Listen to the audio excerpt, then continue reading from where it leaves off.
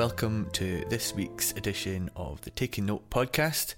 It's Owen here. I just wanted to take the opportunity to introduce this week's podcast as we have Charlie and Joseph doing a sort of just their duo collaboration, and they talk about their process of how they make music and how they've collaborated over the years.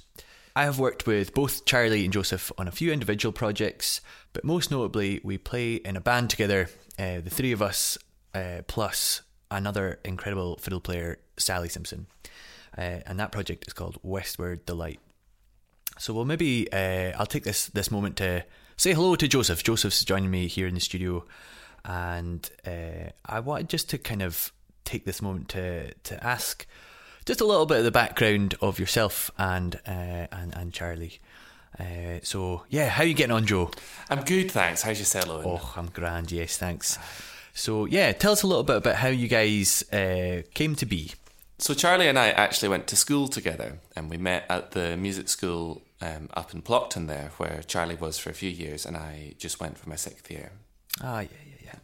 Nice. I can quite clearly remember meeting Charlie for the first time, because when you go for an induction week before you start the year there proper, and it just so happened that the induction week for the music school started the day after the Rockness Festival in Inverness. Oh, I remember it well. So I'm sure you've been to Rockness a few times as well.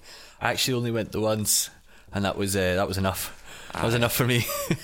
It's a bit of a bammy affair. Oh, it was good. It was good great. music. Good music. But I pitched up for this induction week for my 6th year of school thing, totally just a bit dishevelled and a bit of a mess. That can happen. And, you know, they send a couple of folk when you arrive for your induction, they send a couple of folk already out of the school out to meet you and give you a bit of a tour and stuff like that. And Very so nice. Charlie was one of those folk, and all I wanted to do, I just remember so clearly, wanted to go for a sleep. And Charlie told me afterwards that everyone thought I was super boring because I'd pitched up at this music school and gone to bed at 6 o'clock at night. Well, it surely picked up from there, though, did it? It did. I just needed a wee disco A wee nap. That's good. Yeah. Well, obviously, Joe, I've known you since we started kind of university together. So we both studied at the applied music course with Anna Wendy Stevenson through UHI. And so we've done a few projects together. We started Tanara. Yeah, our first band. Our first band, yeah. So we've done that for a few years, but kind of more recently, although we've been on the go for a few years. We've done the Westward Delight stuff, and I thought it's kind of cool to talk about that because I feel like it's kind of like the Charlie Gray Joseph Peach big band. Although it's only twice the amount of members, it's kind of, I think of it as like the kind of release that you don't get from your duo music in terms of just playing fast tunes loads, which is it's maybe not quite as refined and kind of maybe spiritual as your duo stuff, but it's a lot of fun as well. It's loads of fun, and I think Westward is kind of based in a lot of the qualities that are in Charlie and I's music, you know, that thing of things being quite spacious and taking quite a long time to build up. But I guess just with your cell and guitar and Sally on the other fiddle and sometimes viola, like when it does build, you can just get a bit more power. Absolutely, yeah, a bit more weight behind it. And that's really nice. No, it's good. It's good fun. It's what I like about this podcast is it's given me an opportunity to kind of see what the differences are in how you both operate when you're just together as a duo, and it's really nice to kind of, obviously I kind of know a little bit of the inside story of it, but this episode's actually quite a great insight into just that very very special thing that the two of you do, and I'm sure many of the listeners will agree that it's a great opportunity to kind of get inside both of your heads of what you're doing. So I suppose we should just get on with the episode. Yeah. Let's listen back. Here we go. Please enjoy. So we're going to do something a bit different this week, I think, and just make a bit of music ourselves, because there's been loads with some fantastic guests, but I think it's quite a nice thing maybe just for us to make a track. And we were saying as we were kind of walking up there, like over the course of this year so far, has been a rake of music together. Like, you know, we worked on an album which is coming out in October. Recorded that at the start of the year, made all of these podcasts, and then have been involved in a couple of kind of larger projects, the both of us. But I don't think we've made anything, the two of us, since we did that album back in February. Yeah, I think it was February. So it'll be good to do that. Yeah, absolutely. And I guess, you know, we were maybe again talking about it a wee bit earlier, but just our sort of approach to writing generally. Yeah. And I think the whole thing of this podcast idea initially was to sort of let people in to the workings totally of writing music. So maybe we could really talk about that quite literally today. Yeah, but how we do that, if possible. Somebody somewhere had a quote once that like writing about music is like dancing about architecture or something like that. And it is kind of like that. It's, you know, it's always hard to to kind of talk about these things in real terms, but we can give it a bash, I suppose. Absolutely. So I was just thinking, like, let's say, for example, we sit in a room together. We are sitting in a room together. And we both have our instruments out. And we decide... Also true. Also very true. And we decide that we are going to write a piece of music. Or we've been commissioned to write something, for example. So what would be your first stage? Maybe we could kind of work this in a way of, like, asking each other questions to help us along the way. I think I would probably just sit and improvise.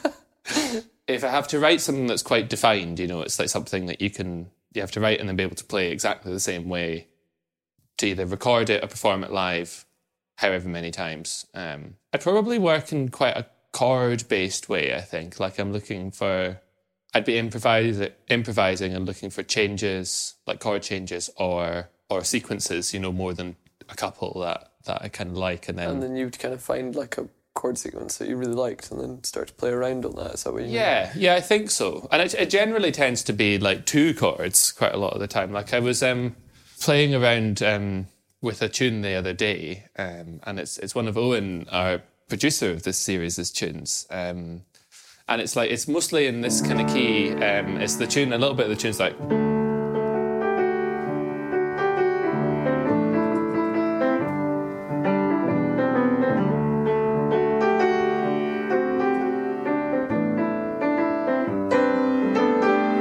etc. So I kind of started there and ended up just like, I like some of the kind of harmony that tune's suggesting. And so I ended up I found this change that I really liked, for example, like that.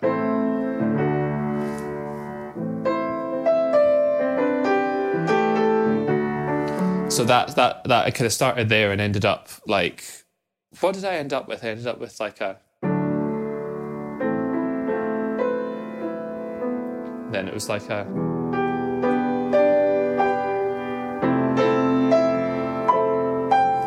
You know, and I was like, and there's a start for something else. So that's probably where I would start. That's kind of like ending up in territory of a lot of jazz influence there. Yeah. I guess with harmony, like I'm trying to be as open-minded as possible at the moment. I think, you know, generally that's good, but like in particular, it's just like, okay, what are the things that'll work as opposed to what are the things that are within a trad box.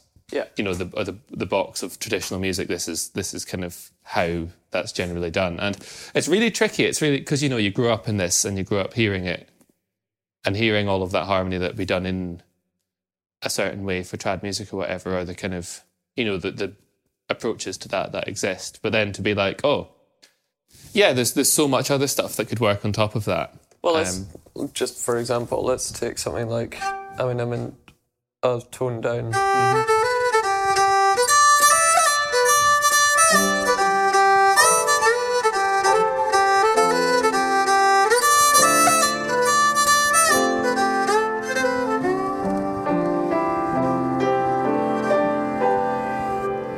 Whereas, like, traditionally, like, the sort of sound would be more like...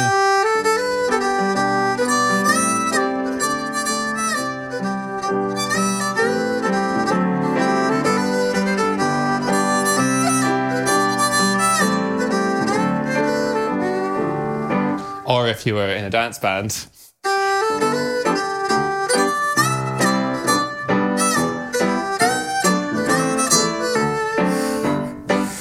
And don't get me wrong, I love all of that stuff, but it's just like, what is everything you can do when you're writing music? I guess that's the question for me. And like, I maybe don't know enough to kind of fully go into those other worlds. I have a bit of like a functional knowledge of some jazz stuff, I suppose, and how like the really kind of core bits of that work, but that's limited. And similarly with things that you'd find in more kind of 20th century music, like, you know, if you're getting into more atonal or natural harmony sorts of spaces, like I like and have played music which is more in that world, but like I do run up against this thing sometimes of maybe not knowing enough to do anything beyond like, oh, I like the sound of that, I'll pop that in, you know. I don't understand the basis for that. I think there's something really nice about that, and it's something that I quite often lean into in my own music, is taking a sort of rough sound of something. Like, I mean, gypsy jazz, for example, is something that's hugely inspired me. Mm-hmm. But I've never actually gone and studied it or learnt it. Yeah. But there's something really nice about like trying to write your own gypsy jazz your own tunes, kind of way of that, yeah.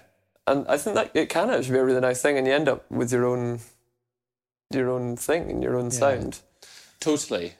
And you see it happen in reverse loads. I think you see people come to kind of traditional or folk stuff from completely other worlds and backgrounds and perspectives, which is amazing, because then you get this whole new take on how the folk and trad thing works. You know, like in terms of that folk definition more widely, you know, out with Scotland, I think of the album, it's called Jazz på Svenska, which is a jazz pianist, he's Swedish, playing old Swedish folk tunes, and it's like, it's perfect. It's like a perfect little... The thing that Jan Johansson does is, you know, he does bring something totally different to that, and that's fantastic. And there's all manner of examples of that in our world as well. It's potentially that thing as well of like the sort of maybe like a lack of permission in a weird sort of way gives you the liberty. Does that make any sense? Yeah. It's like, because I find like within our own traditions in our own country, it's like I probably wouldn't try and imitate a Northeast fiddle style. Yeah, well, you know where the lines are within your own world. That's what I mean, whereas like a sort of lack of permission thing where you're just like, well, I'll just do what I think is the thing. Yeah, you're not worried about those norms exactly so much, completely. And it's something I would like to do more of, actually, particularly with things in more of a kind of jazz, you know, loose use of that term world. Like, I think I'd like to...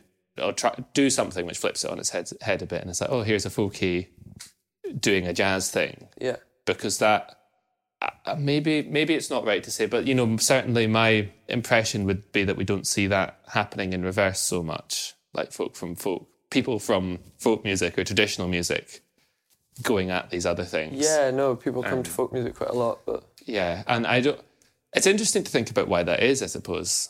Like, well, I mean, classical music, for example, like I like to think that I could play some of the music, but I do not have the training or ability, even though I'm a professional fiddle player. Yeah. There's some things that are just, it would take me years to even learn the, you know. Totally. Well, and the reading as well, like that's a whole other thing too. Well, exactly. It's like that if I'm learning classical stuff, I literally have to learn 4 bars, memorize it and move on to the next 4 and do it like that, because you know, depending on, well, most likely I'm not going to be able to read it at speed, sort of thing, because that's a whole other skill that we just don't, or isn't so important to our kind of world of music, I suppose. It's interesting. I had a lovely evening recently with some new friends of mine, Theo and Pepe. They're great sort of old-time bluegrass musicians. And, you know, we spent the whole evening sharing music with one another in a session, basically. And we were playing sort of gypsy jazz stuff. We were playing bluegrass, we were playing old time, we were playing traditional Scottish music as well, and Irish things. And we ended up talking quite a lot about it, and we were saying, like, you know, how if I'm playing old time music with old time musicians and it sounds like old time fiddle, but I don't have any background in old time learning, what am I playing?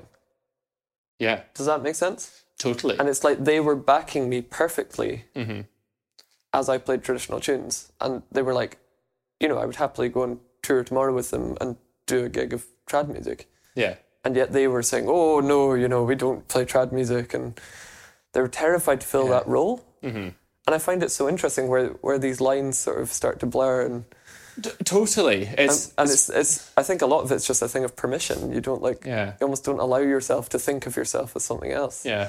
Well, I think a lot of that is to do with worrying about what other people will think. Yeah, that's exactly You know, like I've done like 5 solo classical piano gigs in my life, and I was just crippled with this feeling of like, oh my God, what am I doing? What an imposter. Everyone is going to see straight through this. Yeah. You're mad. Why are you doing this? But in reality, you're sitting there playing classical piano music on a grand piano. Well, you know, like it's like, what's the issue here? It's weird, isn't it? It's amazing, actually, what our minds can do on that front. But I guess it's to do with also not understanding the culture around it, because, well, different types of folk music are one thing, I suppose. It's like, you know, there's lots that's shared about them, you know, in terms of how it feels to play them. And, you know, there's like an instant familiarity with folk who are from other sorts of folk music, I think, because it shares so much. Whereas from the outside, you look at other things, like classical and jazz or whatever, or, you know, or like electronic music, or, you know, the whole range of things. Yeah. And it's like, oh, that's a very different world. Yeah, absolutely. Just because of how you see it as like, I suppose, an outsider, or as an audience member or whatever. Yeah. It just seems very different. So maybe I think that certainly is what was previously informed my worries about doing classical gigs and stuff like that. Anyway, we sidetracked pretty heavily there. What about you? What do you do when you're That was it. writing something? I think keys are big ones for me. The actual key of what we're about to write. And I, as you know, play a lot in open tunings on the fiddle. Yeah. I'm not in an open tuning today, but I am tuned down a whole tone. Yeah. So that means it's tuned like a fiddle normally is, but lower, as opposed to like in a way that would make like a chord like that. Yeah, exactly. So you're like, those are your strings today, I fifths, think. basically. And I think the fiddle as an instrument changes a lot. Just, you know, today the room's really warm, and I'm noticing that the fiddle's just responding entirely different to certain keys than it was when I played it in the house last night before it went in the case. So I think there's just certain keys that sound better on certain days. So, like I was saying to you earlier on, I was like, can we play in B flat or D minor? Because they seem to be the ones that are singing out to me today. Not to say that I can't play in other things. Yeah. But for me, the fiddle is all about making nice sound. I like playing things that sound good. That's kind of the whole drive of playing an instrument for me, is just make it sound nice. So yeah, I guess that influences hugely what I'm about to do. Yeah. And, you know, that goes down to everything from, you know, the way the instrument's responding to how your bow is that day, you know, or how you're feeling that day. Yeah. You know, some days we walk into the studio and we're just like, oh, can we just play like slow airs all day, you know? Or we might want to play reels from 9 a.m. till 5 p.m, you know? Or I might just sack the whole lot off and go to the pub. Well, exactly. And it's, you know, you just don't really know what's going to come to your mind. And it's no different to meeting a friend for a coffee, really. Yeah. It's just, where's your conversation going to go? Are you going to have one of those days where you go into complete hysterics and go to a club till 3 a.m, or are you going to have just a really chilled out evening? Or do you know what I mean? Totally. Yeah. So I guess that's how I see certainly the way we approach music together is just quite it's an extension of our friendship, essentially. It's just another way of conversing. Totally. That is conversation, isn't it, really? Yeah, exactly. And I think we get a pretty quick gauge of that when we see each other. Yeah. Like today I wouldn't say we're in like 100% form. We're just quite sleepy and a bit warm. Bit warm, bit knackered. So I'm imagining whatever we're about to write together is going to be reflective of that. Yeah, exactly. I think you're right. I do think we're also quite sensitive to that generally. You know, we're not the sort of people that are just going to like work through however we're feeling. Yeah. You know, we're not going to like churn out a set of reels today if we're not in the mood for playing a set of reels. Totally, because if you do that, and I mean, there's been times I think where we've tried, or you know, by necessity. Well, remember that day in the studio, like not long before the album, I just made us go to the park. Yeah, it's just that there's no music to be done We are going to the park, and we're going to go for a 2-hour walk, and then as soon as we came back, we wrote probably one of our best sets. Mm-hmm. Totally. Yeah, it's funny how it works. Joe here, folks. So after that wee chat that Charlie and I had there, this is the piece of music that we wrote. We didn't give it a name or anything like that, and the recording is kind of at the point of creation. I guess we were still kind of writing it as we were recording this take. But here it is anyway, and please enjoy.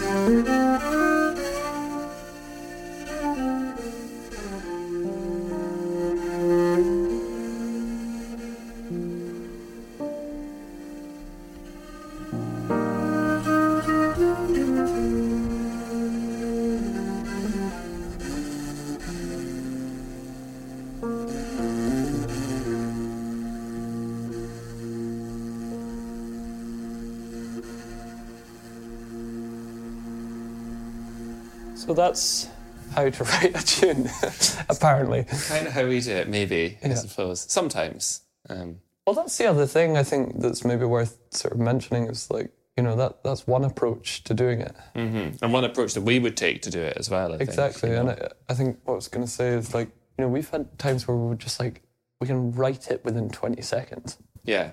It's crazy. Well, mind that when we... Like, two things kind of come to mind. Like, when we went up to Muck to stay in that bothy and write the Eirimmel album, the 2 albums ago, you know, that we were there for like a couple of days and all the stuff just kind of came out. And then mind that tune we wrote on the boat as well, that just literally like... It's funny because Hamish was there filming for the Eirimmel film and like kind of... So we can kind of actually watch that happening back. Yeah. And it's mad because you can just see how quickly it was like, Yeah, it just formed up within seconds, didn't it? there's it, yeah. I think they're my favourite tunes, and I think that's probably what all composers thrive for, is that thing where your favourite melodies come out thin air. Yeah. Well, it's just flow, isn't it? It's like when you really totally find, is.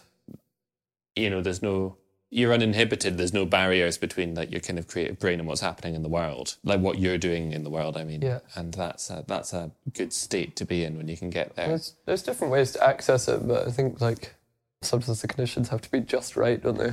Totally, and you can never predict that. So it's kind of like a nice surprise when that just happens, isn't it?